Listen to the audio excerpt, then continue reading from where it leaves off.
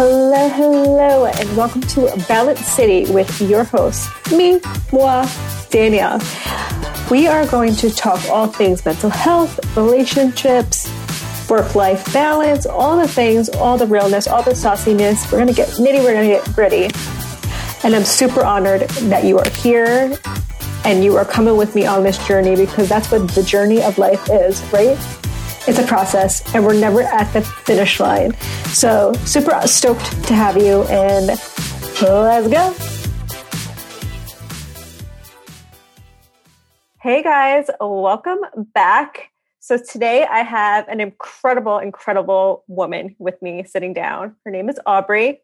We met on Clubhouse. I feel like it's a pattern with the other interviews that I've had that we met on Clubhouse, but honestly, it's an incredible app. And she is just a light, and her story is really, truly inspiring. Aubrey, please introduce yourself. Tell me all the things. Oh, yeah. I'm so grateful to be here with you Friday morning, winding down the week. Danielle, it's amazing. I just feel very blessed to have met so many amazing people on Clubhouse, including yourself. For those who are listening, my name is Aubrey Nichols.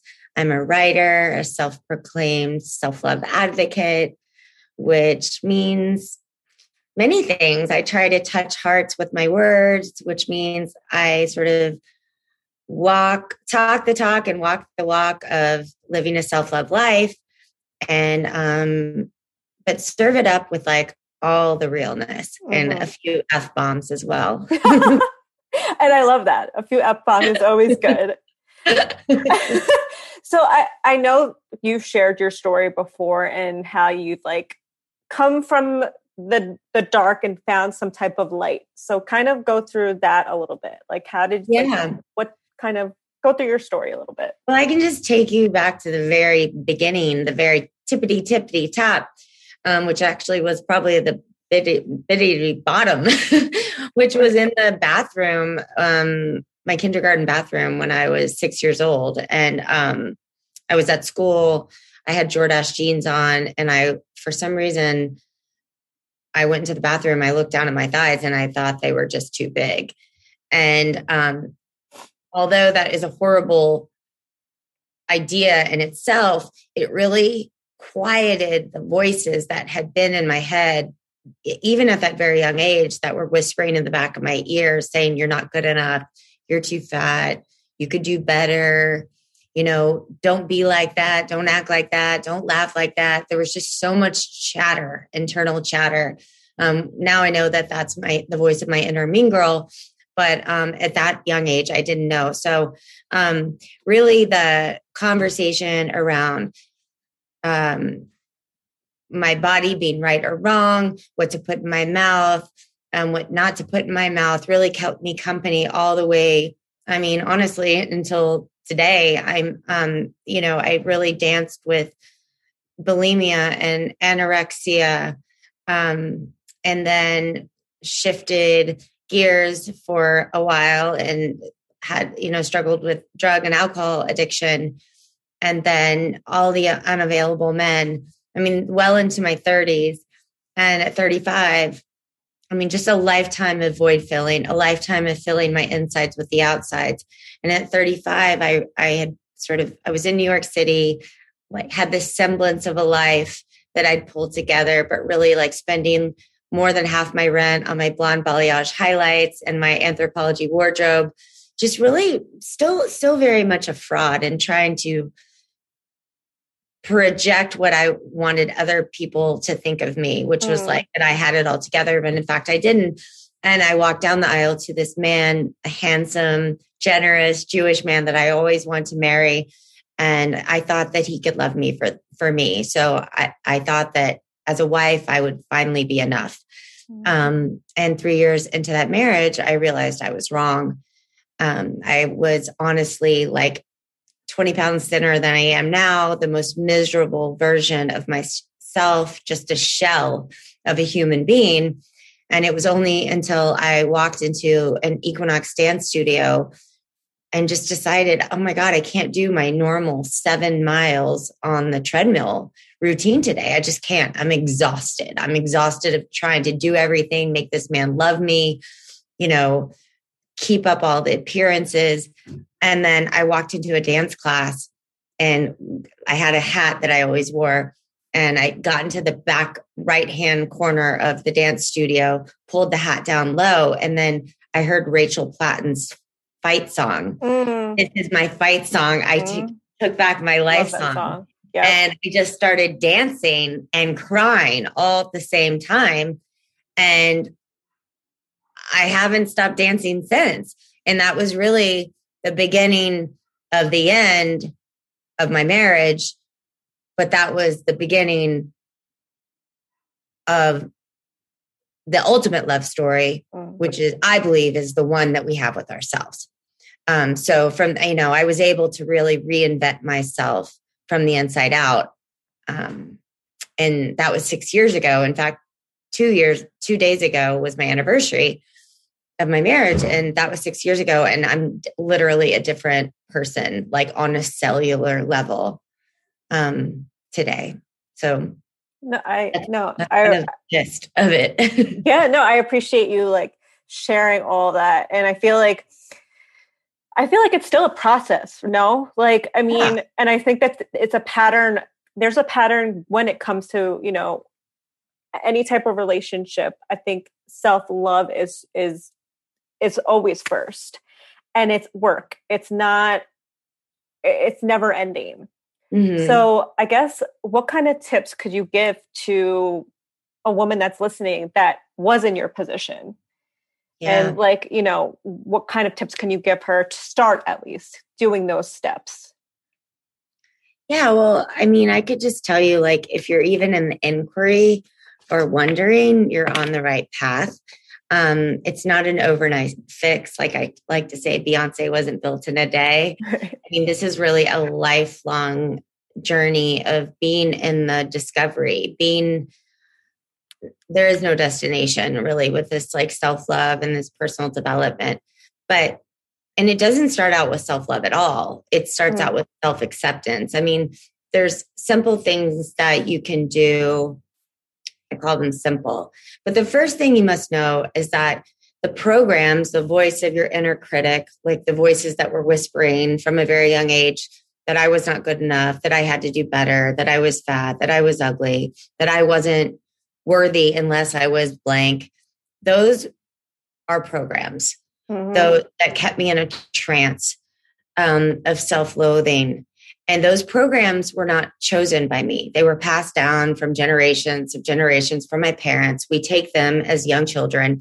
We try them on and we believe that they're fact. And then we run them in the background of our brain as if they were true. And the thing is we are not our thoughts. And they say, if you want to see what somebody's been thinking, take a look at their life. But we very much, our thoughts dictate everything. The thoughts create our emotions, create our behaviors and actions, which create a life. So if you would have looked at my life at 38, I very much created a life based on I am not good enough unless I am perfect, skinny, blonde, proving myself, running around trying to make you like me. And so the tools that are really imperative at the very beginning of this journey is to separate yourself from the thoughts. So sitting in silence with meditation or using an app like Insight Timer, Headspace, anything that you can do to sort of sit and watch the thoughts and say, oh, I'm here, as the witness. My thoughts are out here. I am not those thoughts, and just watch them come and watch them go. Another thing that's really powerful and still is for me is pen to page journaling. So stream of consciousness, no judgment, take out a pen, take out this journal, just write. I mean, this is what I do. If you guys are listening, I just have a bunch of scrabble. I wake up in the morning, jot. Right there is case in point that I am not my thoughts. My thoughts are very much separate from me. And so what you want to do is really be the witness of the chat that is inside your head, and very much remind yourself over and over again. And this is definitely a practice that you are not your thoughts. Now, how did, like, after you write all this down, just like you scribble, scrabble, whatever. Yeah. After that last sentence that you write, how do you feel? Like what? Mm-hmm. Well, so I actually do a version. So the stream of consciousness morning pages are based on Julia Cameron's book, The Artist Way. Okay. And so I do the stream of consciousness writing 3 pages. Don't pick up your pen, no judgment.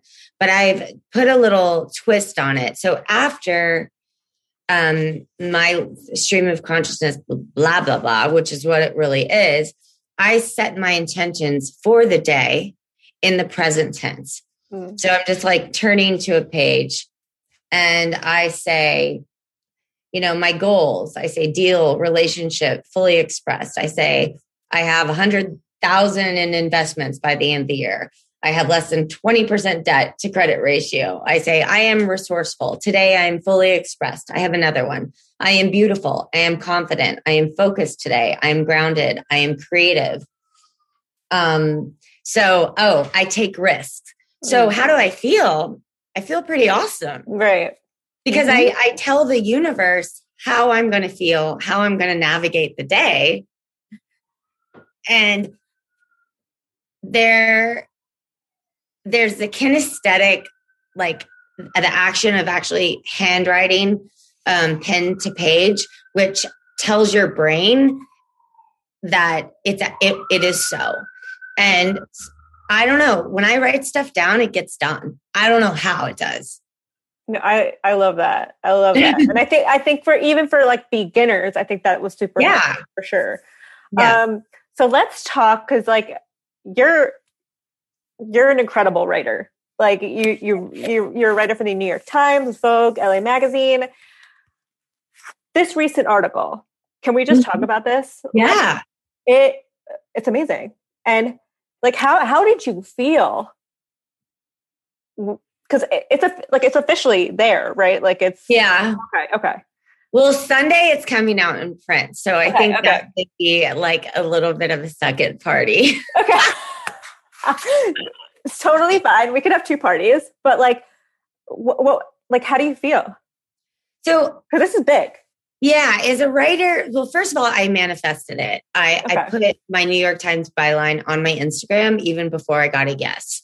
And I've been working on, I have another story coming out. Then this one first feature is on a Clubhouse singer-songwriter and founder of Lullaby Club called Axel Mansour.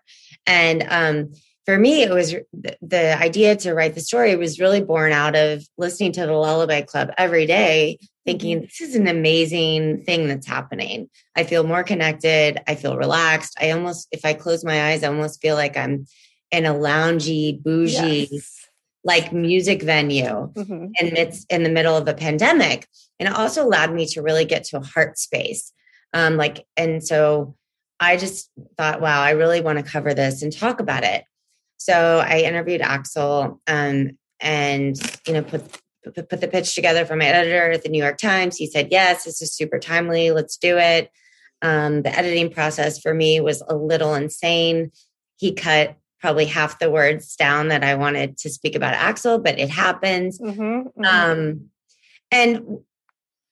I think the most amazing thing for me is that you guys just heard my story. I have really focused a lot of my energies on the outsides, meaning what I talk about. I mean, what I look like and what other people think of what I look like. Right. And my hair and Botox and clothes and all of those things. And I'll tell you what, my little name underneath the title of the New York Times style feature on Axel is 12 letters. No picture of me, no icon of me, no body shot of me, nothing. And it's really powerful because Axel's life won't be the same after this. 100%. And that's what I think is so amazing and almost like mind blowing, that, and also with Clubhouse, like I'm finding so much power in my voice and the words that are coming out of my voice and like from my heart, but no one can see me. Mm-hmm. Like have my mouth guard in, I'm in my PJs, my hair's all. Sometimes we're in the shower or the tub. Totally. Totally. And so I'm finding this newfound freedom in Clubhouse and also writing. And it's more powerful than anything I could have imagined. That was going to be my next question. Because like the app in general for business, for elevating your business is incredible if you take advantage of it. Yeah. We know that this article is going to like blast you up, like for sure. And Axel as well. He's never going to be the same. But like, what other things has like helped elevate your business with using the app? Yeah. So I think it also takes a lot of discipline. Mm-hmm. So I have a master's in organizational change. And the reason I say that is because I very much have studied the stages of group development. I understand sort of like the strength that I've started to feel because of Clubhouse is it's like a sense of belonging. It's tribe. You know, I'm new to LA. It's community. And so I very much started to feel strong and was, I would say, abusing the app. Like, I mean, using it way too much. But I was like, you know what? I need this sense of connection. I need this belonging. And so now I'm just having to get more strategic about how I use the app. Like maybe 20% I'm maintaining relationships or maintaining relationships and getting that sense of connection and belonging.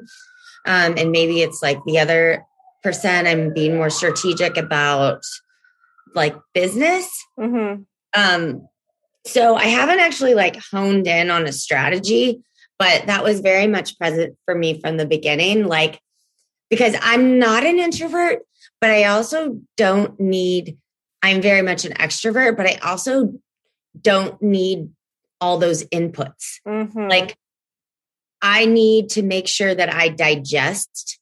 I have like an adequate amount of digestion of what I'm taking in or reflection on, or else I start to feel like it's like the intellectual version of being constipated.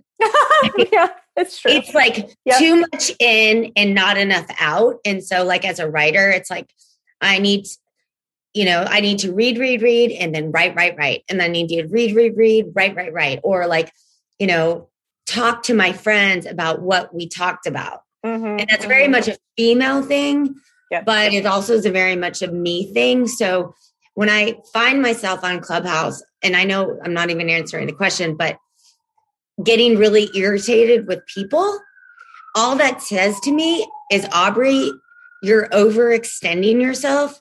You want to set a boundary with Clubhouse and you're not. And so you're annoyed with other people. Right. And that just means for me that I need to take a break off Clubhouse. Right. Like yesterday, I wasn't on it all day. And I was like, oh my God, this is really good. This felt good. Right. And I think that, and even if you don't have like the strategies for the business, I think the way you're going about it is the right way for sure. Danielle, hold on. I just had a dream last night that you just reminded me of. Oh, what? Because I need to fix my Clubhouse bio because it's not as like snazzy as I need it to be. Okay. And then it came to me last night right before I was going to go to bed. And it was like, things that will grab your attention. And then it was like all the places that I worked and all my clients. And then it will say, but the things that really matter. And then and then because I wanted my bio to tell a story, but I got to jot that down. That's the good ideas usually come, for me at least, when my brain is super relaxed, like going to sleep, meditation, or waking up. And so I just always want to capture those ideas. So hold on, I'm going to write that down. Do that. No, I I'm with you on that, especially like I find when I actually have a day off from my full-time job, that is the time that I can just like sit in my thoughts and that's where my creative like juices flow. So I love that. Yeah. As you're writing that down. Yeah, no, I can do two things at once. I want to like pump you up a little bit and share and like every which way that people can, you know, contact you or like, you know, look for you. Because I'm going to put all the links in the show notes. So share away. How can okay. So listen, I call my Instagram the super Walmart of Aubrey Nichols because there you can find like tons of content on my story and my website, which has my consulting links and case studies, which also has all the links to my articles and just my contact info. But that's at aubree.nichols, Nichols. So that's my Instagram at aubree.nichols. And then in Clubhouse, I think I'm at Aubrey Nichols. Yeah. So those, I mean, from there, if you're listening, just DM me and say, hey, because I'd love to connect. I was literally just going to say, like, if you guys enjoyed this episode, please tag the two of us, share it on your social media, because we will send you DMs. We will send you some love. But Aubrey, you know how much I love you and appreciate I know. This. And I really, really just appreciate this one-on-one time. And I need to get down to LA. I really do. Because you need to come. And I mean, because I do too. I really appreciate this one-on-one time. We haven't had it, and I'm so glad we're having it. And I'm so glad but we also need to have it off the record. Like not being recorded. Yeah. I feel like we need to do like an influencers on mental health Zoom call, maybe. That's a good, right? Yeah, that's a great idea. But I love you, and I will talk to you soon.